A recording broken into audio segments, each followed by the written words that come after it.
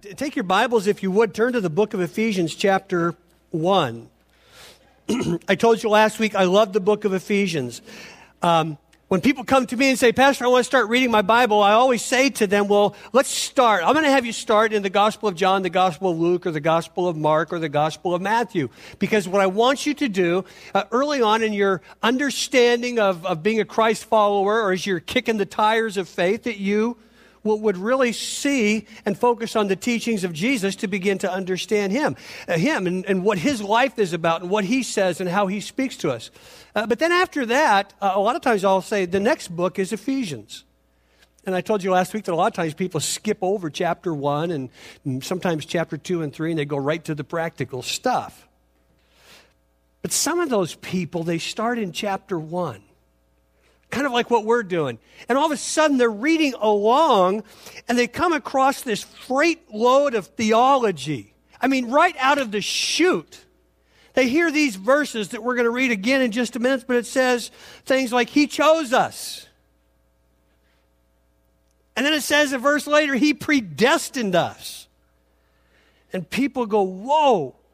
What does that mean? And all of a sudden they have a collision early on with this really pretty deep theology. And so they'll usually call the person that recommended them to the book of Ephesians, which is usually me. And, and it's always, they'll call and they'll go, Terry, you got just a minute? I'd like for you to just kind of help me understand this God chose us and God predestined. You got a minute? Yeah, right. And all of a sudden, because they're thinking this stuff through, and they're going, I don't know about this. It seems like if I'm chosen, I'm in, but if I'm not, I'm out. Well, what does that mean? What's going to happen? I mean, do I have no say, no choice in this whole thing if it's being chosen and being predestined? And you know how these calls usually come. They'll come like right when I'm getting ready to go to golf or something. It's not like you can unpack this in just a minute. Or, they'll come, into the evening after everything is kind of settled down, the kitchen's clean, and spouse has just looked at you and kind of giving you that little coy look that says, honey, it's been just a little while. And all of a sudden the phone will ring and somebody says, could you unpack this for me? And by the time you go through it, everybody's going to be disappointed in the evening because this is not something you unpack in just a minute or so. This is pretty deep weeds. Well, I want to read this because we're gonna kind of attack this today, and you'll pick up. So let's pick it up in Ephesians chapter 1, beginning at verse 3. We covered the first 2 verses last week, and we'll get as far as we can this week. Now it says, blessed be the God and the Father of our Lord Jesus Christ. As you go through this, what I'd like for you to notice is there's a preposition in. Throughout the first chapter, what you're going to notice is and I've actually highlighted it this week because it was just such a great reminder of being in Christ. And all of the things that because we're in Him, He's done for us. It says, blessed be the God and the Father of the Lord Jesus Christ, who has blessed us, listen to this, with every spiritual blessing in the heavens, in Christ. For He chose us in Him before the foundations of the world. See, now we're getting into some theology there that can be troublesome for some people. Now, before the foundation of the world, to be holy and blameless in His sight in love. He predestined us to be adopted through Jesus Christ for Himself, according to His favor and His will, and to the praise of His glorious grace that He favored us with in the Beloved. Who's the Beloved? It's Jesus. Now, it's interesting because what you're going to see here is there's 3 stanzas in the first 14 verses. The first stanza is after His salutation and greeting, verses 3 through 6, declares the work of the Father in the past. Second stanza is verses 7 through 12, which declares the work of Jesus in the present. This is what He is doing for us right now. Well, and then verses 13 and 14 really trumpets the work of the Spirit that's going to take place in the future. So we see the Trinitarian, the Godhead, being manifest and spoken about in these first 14 verses. And I think I'll stop there because I know I'm not going to get any further. But in verses 3 through 14, you have to kind of understand, in the original language, that is one sentence. It's amazing because, Paul isn't writing this. Could you imagine being his scribe? And all of a sudden, he's just going off. Did you get that? Yeah, I got it. And then pretty soon, he's going, oh, slow down, man, because what happens is it's almost as if Paul is speaking about God, and then all of a sudden he kind of shifts gears into this praise, and he begins to speak all these things. It's almost as if he sees and is reminded of everything that Jesus Christ has done for him, and there just begins to be this wellspring of praise. And the word praise is actually used 3 or 4 times in this section, in this passage of Scripture. And it's almost like he just gets carried away. But within it is kind of a powerful statement and some wonderful theological truth. Now, as we work our way through this chapter, there's some wonderful things that will encourage and build every one of us here. But there's also some really difficult things where some of these words that I just read have become fighting words during different periods of church history, even for some groups today. There are many good and many godly Christ followers who have waged war, not physical, but waged words of war of words, because of the very thing that I've just read, because they begin to argue over theological issues. It's been going on for 2,000 years, really, but it really heated up 500 years ago. And since that time, entire denominations have been split over the truth. Father against father, and father against son, and mother against daughter. We got civil wars. We've had churches that have split and started new denominations because of the very thing that I just read. Pastors have lost their jobs over this. Hopefully I don't today. But for a lot of people, this is serious stuff. So why don't we just jump in and have some fun? Well, it's going to be a little theological at points, but this is important. And there's 2 camps that I'm going to be talking about this morning, and I've really debated whether to really give you some historical perspective on them, but I decided not to because I didn't want to make it a total classroom. But there's 2 groups really that we're going to talk about, and there's 2 sides of a theological coin here. Number one, there's Calvinism. Some of you have probably heard of Calvinism. It was established by John Calvin in the 1500s. And he came up with a theology, but then his followers afterwards came up with this thing called the 5 points of Calvinism.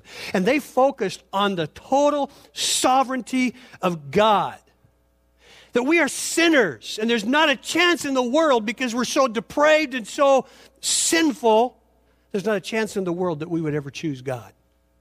Everything of God's work in salvation is based on Him.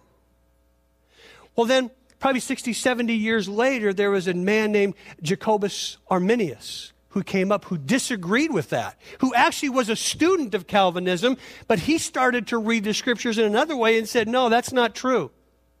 And the theology of Jacobus Arminius was that man has a choice. He is free to choose. While God has a part in it, he is free to choose. Now we're going to unpack this a little bit, and there's more to their theology. That's just kind of basically a skim the surface, their bottom line. But under that, of course, are more points. But we're going to unpack it a bit. And I do this just to kind of help you think through this whole thing of God choosing us and this whole thing about God election and predestination. And I don't do it for us to pick a position to defend and to fight over. As we're going to see throughout the book of Ephesians, the greater issue for Paul is always the unity of the church in the midst of diversity. When you get to heaven, God is not going to ask you, were you a Calvinist or an Arminius?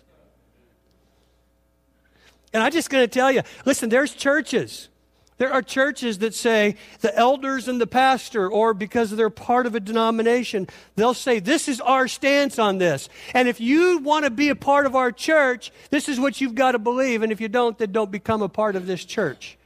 I don't believe that. These guys are men. They've come up with their theology, and they're much brighter than I am, but I don't necessarily believe that you can put God in this nifty, nice little box of 5 points, and that one side is right over the other.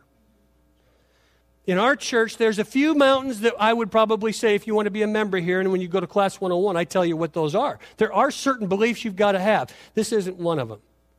But interestingly, it's one of the biggest arguments in Christendom for over 500 years. Well, so we're going to talk a little bit about that, but we're going to do it because we want to stay unified, and we welcome diversity. We don't want cookie-cutter clone Creekside Christianity. So understand that as we go through. I'm just here simply to study this and that we would dialogue and you would be able to talk about it, but ultimately the most important thing is that we preserve the unity of the faith.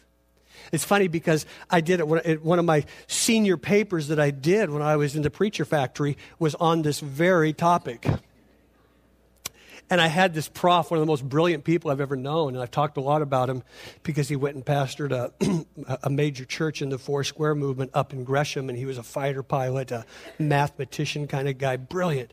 So I went into this class, and I thought I knew his position on this. And so I took that position trying to kind of get his affirmation. Well, after I gave my little dissertation on it, he just tore it apart and ripped it up and made me feel really stupid. And not purposely, but kind of, I think. And that's what can happen here because, you know, the Calvinists are very strong on this, and so is the Arminius camp. And I don't really care which side you line up because ultimately it's about Jesus Christ, and we're going to see that this morning. So he says here, the first thing he talks about is spiritual blessings. Paul is thanking God as he prays or as he's speaking out and writing to the church at Ephesus. He says, he's just thanking them for spiritual blessings.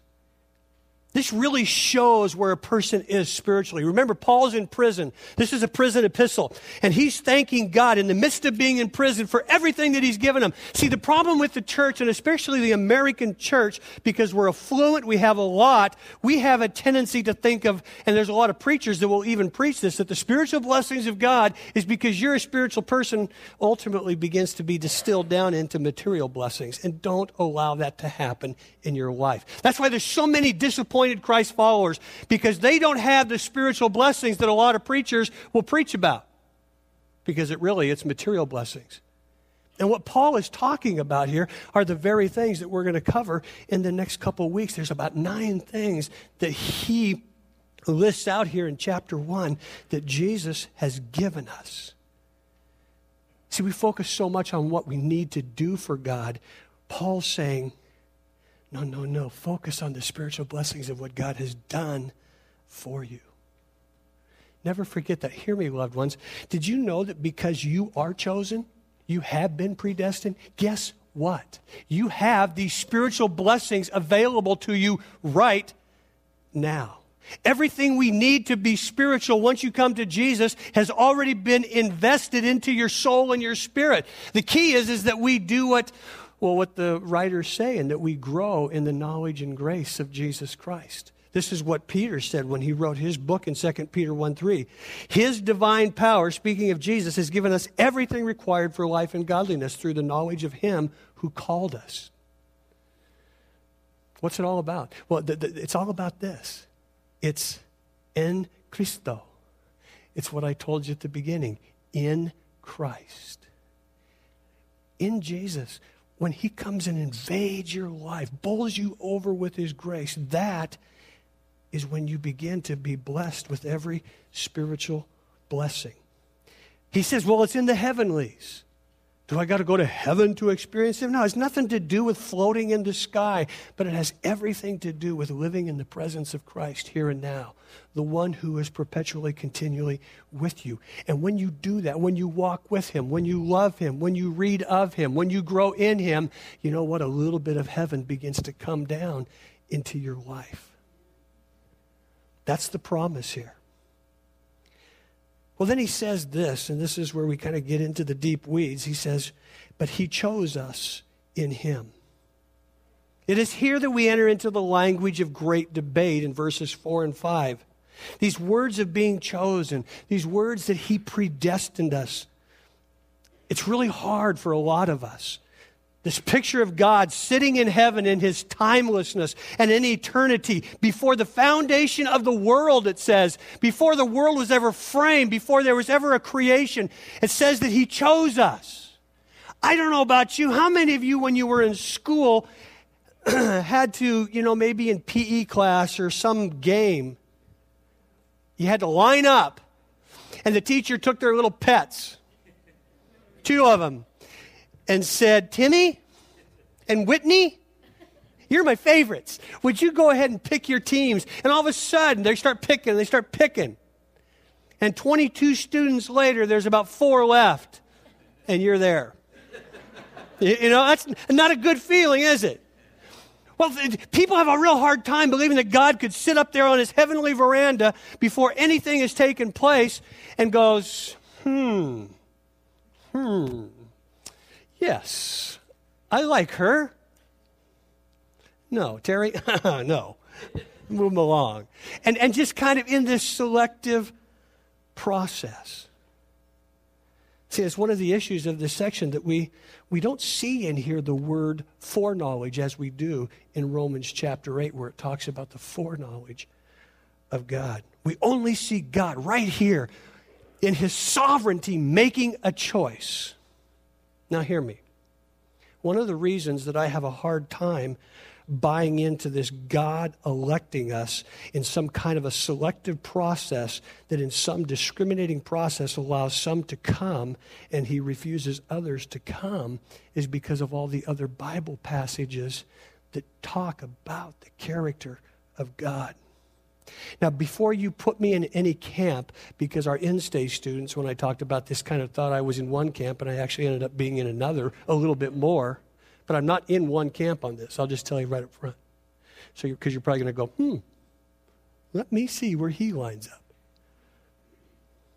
But some of the passages, let me just remember in 2 Peter, in his letter in chapter 3, he's talking to the church and he's writing about the coming of the Lord, and all these people are waiting for Jesus to come. And they begin to complain. They begin to say, where's the coming of the Lord? We've been hearing about this now for 30 years. What's going on? And then Peter makes this statement. And in this conversation, he inserts this about the character of God, and he says, whoa. God is long-suffering, and he is not willing that any should perish, but that all should come to life. That doesn't sound selective to me, does it? Or to you, does it? See, that is the picture and the disposition of God toward all humanity. He is not willing. It is not his will. It is not by his choice that any would be damned or headed into eternal life without a relationship with him, thereby sent to hell by his selection. Now listen, heaven and hell are clearly taught in Scripture, whatever you want to believe based on what you're hearing in the culture today, because we've had some significant and prominent preachers come out and basically say they don't believe in hell or that there's actually going to be a separation. I do believe that, and I'll preach that, and that's a pretty big hill. So just know that. But it is not clearly taught that God selects some to hell and others to heaven. I would have a hard time trusting a God like that. I'd have a hard time trusting knowing if I'm even one of the select few or chosen. Remember in Matthew 25:41 in the book of Jude, it tells us it's never God's intent for his people. It was originally designed for Satan and the demons. The only way you and I can ever go there, loved ones, is over Jesus' dead body that he gave his life for you and I. It's the only way. But some people will do that. They will stomp over him to get there. But now consider these other passages. John 3:16. For God so loved the world, not the cosmos, not this system world, but the people that make up the world. He loved them so much that he gave his only begotten Son, that whosoever will come to him should not perish, but have everlasting life. Revelation 22:17 talks about this, whosoever will come and to drink of the water, speaking of the life of Christ. Matthew chapter 7, at the end of Jesus' Sermon on the Mount, he talks about those people who would respond to the Bible, his word. And he said there's two kinds of people. There's those who respond to God's word and they obey and they build their life on the rock of God's word. And then there's other people that build their life on the sand. I don't know about you, but he's talking about a choice there. Who are you going to build on? Remember the thief on the cross? He's dying. Altar call. Throws up a Hail Mary. And Jesus says, yes, today with me you'll be in paradise. Jesus didn't turn to him and say, hey, I've chosen you, not him. The guy turns to Jesus and says, would you remember me today in paradise? What does Jesus say? Yeah, today you'll be with me. Now listen, the Calvinists, that's kind of Arminian theology there, because it says that man is involved in the process. And Calvinists can do a great job of coming against all that. But see, I'm not trying to bring anybody against anybody. I'm trying to take the totality, the whole counsel of God, the whole of Scripture, and say we may not be able, first of all, we're not going to solve this today. Okay? 500 years. And it's going to go on till Jesus comes. But I just want you to have an understanding of how you can see how Jesus and what he is doing for you. Now, even though I believe this is clearly taught in Scriptures, the part that we do have a choice, we can't get around this little passage right here. God has chosen. We've been predestined. It says it twice throughout chapter 1. Based on this verse, I can't say that God just kind of looked ahead and in his foreknowledge, he saw how many people would respond favorably to the gospel. And that because he looked ahead and saw how we would respond, then he decided that we would get in. Because if you attach the sovereignty of God and his right as God to elect and to decree in his own ability and in his own power and in his own thinking of God that is much higher than our thinking, if you link that with ability, with foreknowledge to elect you based on, how you're going to do and be, hear this, that's not good, because then salvation begins with you. Now think this through.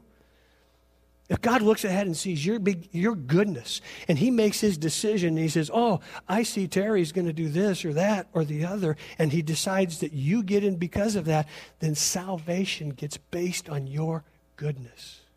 And we're going to see in chapter 2 that salvation is never based on how good we are or what we do. It's based on en Cristo, in Christ Jesus. You don't want it to begin with you, loved ones. A salvation based on your performance, your goodness, or beginning with you, think it through. If you are the origin and you are the source, the beginning of salvation, then what begins with you can also end with you.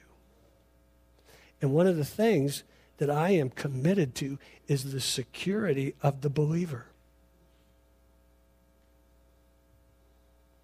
Salvation begins with God, and Paul is making that statement that all spiritual blessings begin and have their origin in God. Before time and space, before our space continuum that we lived in, that God started, God made these decisions before the foundation of the world. And hear me, they all center in Christ Jesus. And I can't totally unpack it. I don't fully understand it, but I trust it. And this is a deeper discussion than, and you're probably going to be confused if you're not already to figure out and trying to understand this doctrine of election. But it is important. We were chosen by him, but I am convinced we have a choice. But see, if you dismiss the doctrine of election, you know what? You'll begin to lose heart because you'll wonder if you're going to make it through. But as you grasp the fact that God actually chose you, it will strengthen your heart and your faith to get through the most difficult times in your life that you face. I love what D.L. Moody, a preacher of a couple centuries ago, said about election. He said, I'm so glad God chose me before I was born, because I don't think he would have chosen me after I've lived. Can you kind of just say amen to that, huh? Yeah. Thank you, Lord. See, he chooses us, and yes, there has to be a response. See, it's as if when a person decides to choose the Lord, we walk through this spiritual door, and on the front side it says, whosoever will come.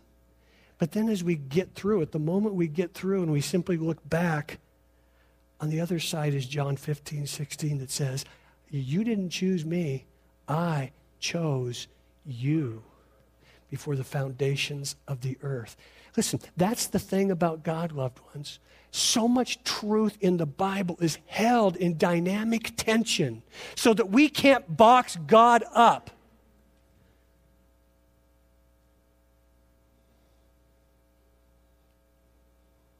Well, then he says, I want you to be holy and blameless. To be holy means, because of this election process, because of coming to Jesus Christ, he says, I want you to be holy. No, not I want you to be. You know what he says? He's really saying you are. How many of you feel holy today? No, really, just raise your hand. Yeah, okay, good. One of you. That's good. Most of us don't, do we? These are intimidating words. Holy and blameless. Well, holy really means to be separated unto God.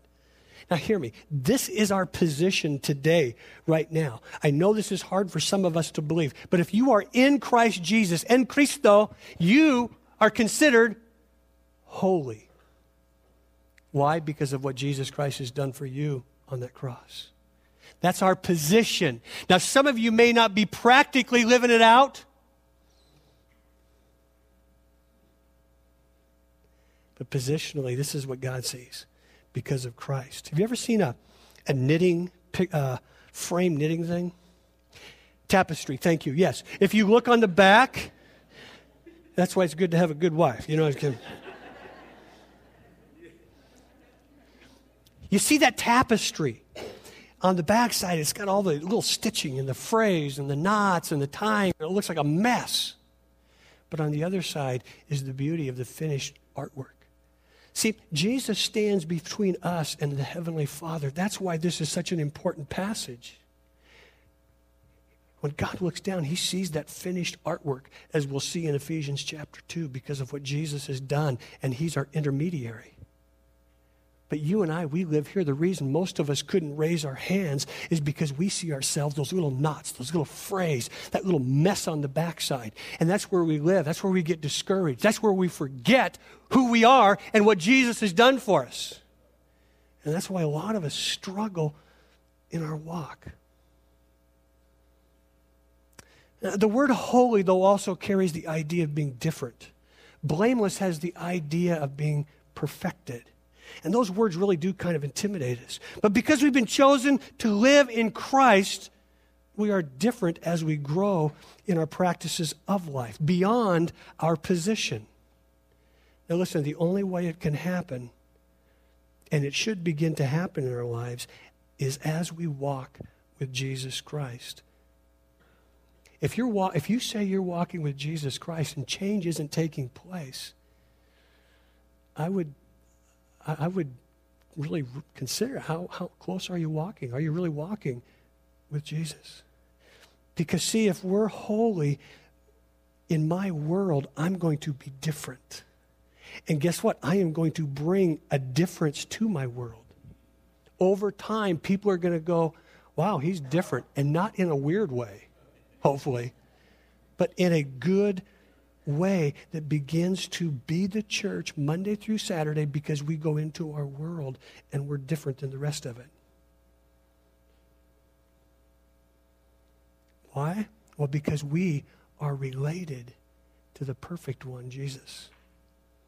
See, when you work on the job, you work under a different standard than the union or even the employer dictates.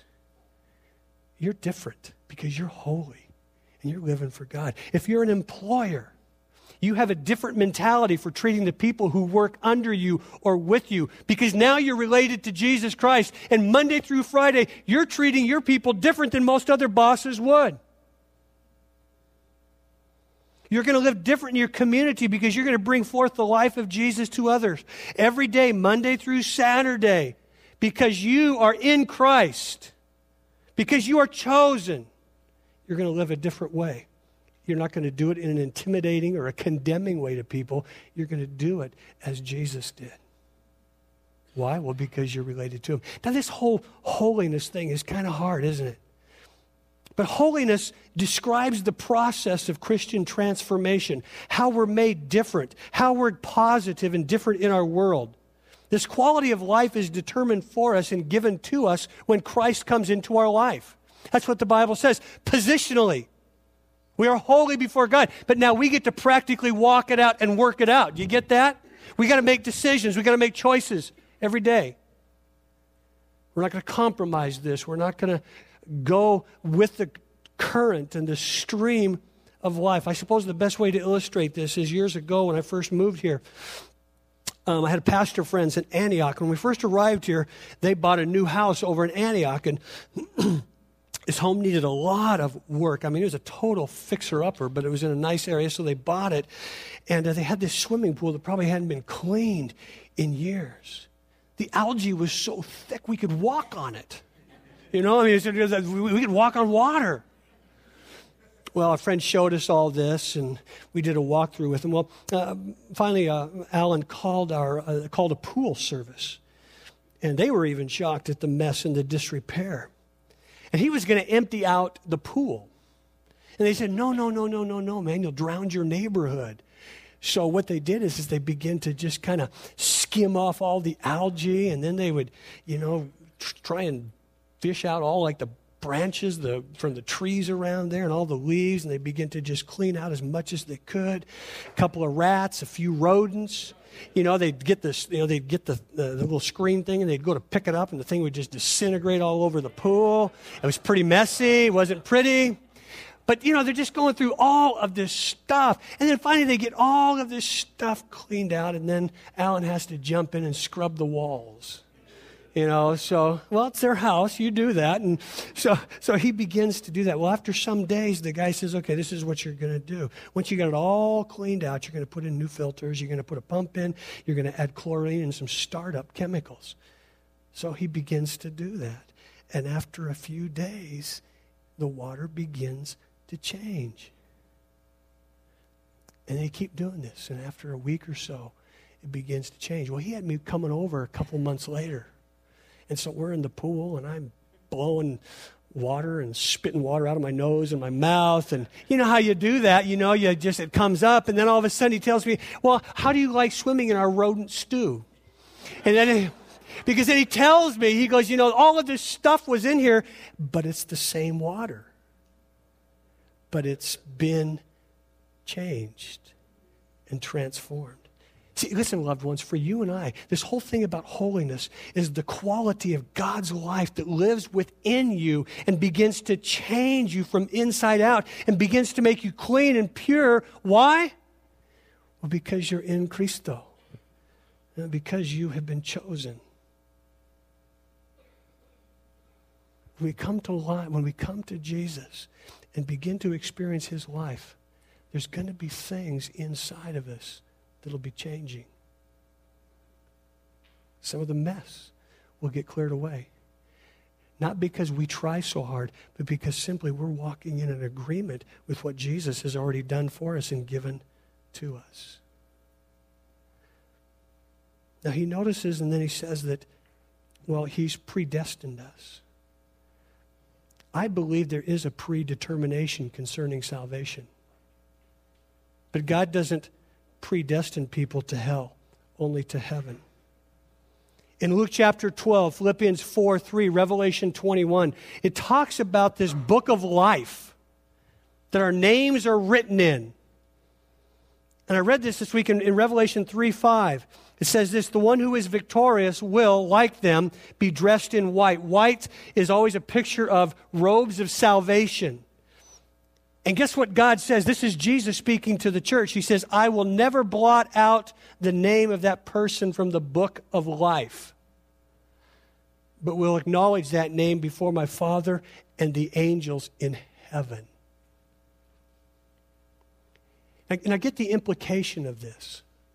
Theologically, there's 4 other places where it talks about the Lamb's book of life, or the book of life. It seems to suggest here that every person's name is written in the Lamb's book of life. It's kind of a salvation logbook.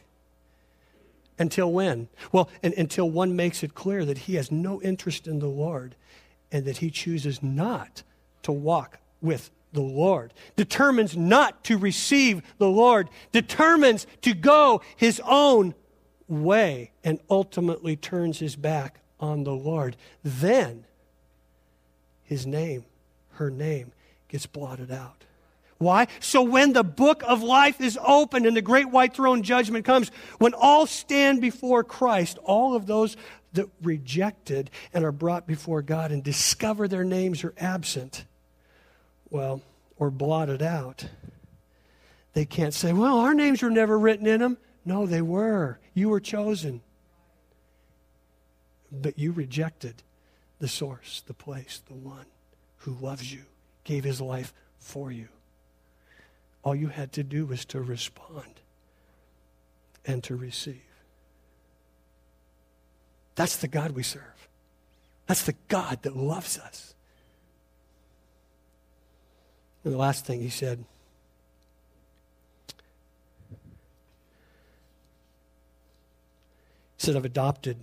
we've been adopted through Jesus Christ for himself. Another part of this election and spiritual blessing is that we've been adopted and we become a part of his family. Paul uses the same language here that would be very familiar to these people. He says, in love, you were predestined to be adopted. Listen, hear me. There's a purpose for every one of your lives. Every one of you has a destiny with Jesus Christ. It doesn't matter. It doesn't matter why you were born, how the circumstances of your birth and conception came about. Some of you feel like you weren't wanted by your mama or your daddy. It might have been, you might have heard all your life. It was an accident. We weren't planning on you. So what? There's a heavenly Father that goes beyond that and says, guess what? I chose you. I predestined. I have a plan for you. And don't ever forget it. Why? Because part of this predestination and choosing piece is I planned for you. I have a destiny for you. And Paul uses this language, the same language, so it's pretty important. He uses it in Galatians chapter 4 and Romans chapter 8 to underscore this relationship. Most of you know that Trina and I adopted 2 boys. When we adopted them, it was mounds of paperwork. We had to pay out big bucks. They had people come and check us inside and out, everywhere, which way, left and right. And then we had to stand before a judge. And he said, if you receive this son, are you going to take care of him as if he was your own? Are you going to put him in your will? Is he going to be part of your inheritance? Yes, sir. See, isn't it interesting? See, we chose our sons. We had to pursue them. We had to go after them, find them, and then we had to secure them. They were not born out of our flesh, but they were born in our hearts. They came to our family by our pursuit and choosing. Legally, they became part of our heart. We don't even see them as adopted. They're simply our boys. See, adoption was a commonplace back in Paul's time. But in those days, there was an interesting custom that was associated with it. The Roman family was totally dominated by the father. Did you know he could disinherit his biological children? There's even historical records of where they had their kids killed. That's how much power the father had in a Roman family. He could disinherit them. But get this, if a Roman family adopted a child, they couldn't disinherit the adopted child. See, 2 ways that we become part of a family. We're born into it or we're adopted into it. As a Christ follower, you are in God's family both ways. John 3, 5 through 8 talks about being born again. Being born into God's family. You're a natural born child into it, with all the legal rights to the family inheritance and holdings that heaven and the spiritual blessings that Jesus has to offer that we're talking about. But then Ephesians 1:5 here says that we're adopted into the family, and guess what? We have all the, listen, security of an adopted child. I wonder if Paul doesn't write this to let us know the security that we can have as a child of God. We don't have to worry about losing our salvation. People come to me all the time and go, Pastor, can I lose my salvation? I go, I don't know. Who would want to?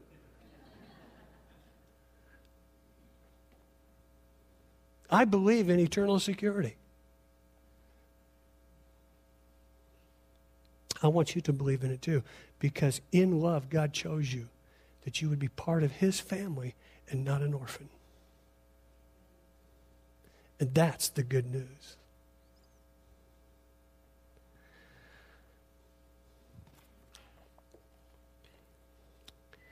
These are some big truths that we've just kind of skated over today.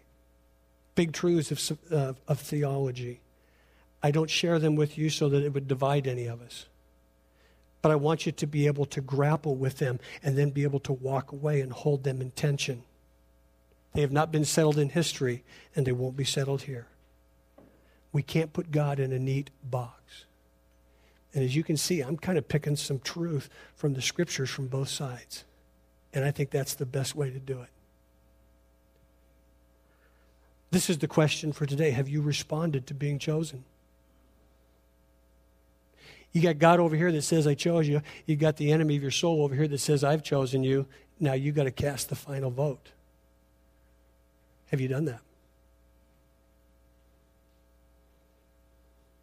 And some of you need to see how secure you are today. Some of you are afraid that, oh, am I going to make it? If you're chosen in the beloved and you're walking with Him, you will make it. And you need to know that today, because it will change the whole course of how you see your life. Amen? Would you pray with me, please?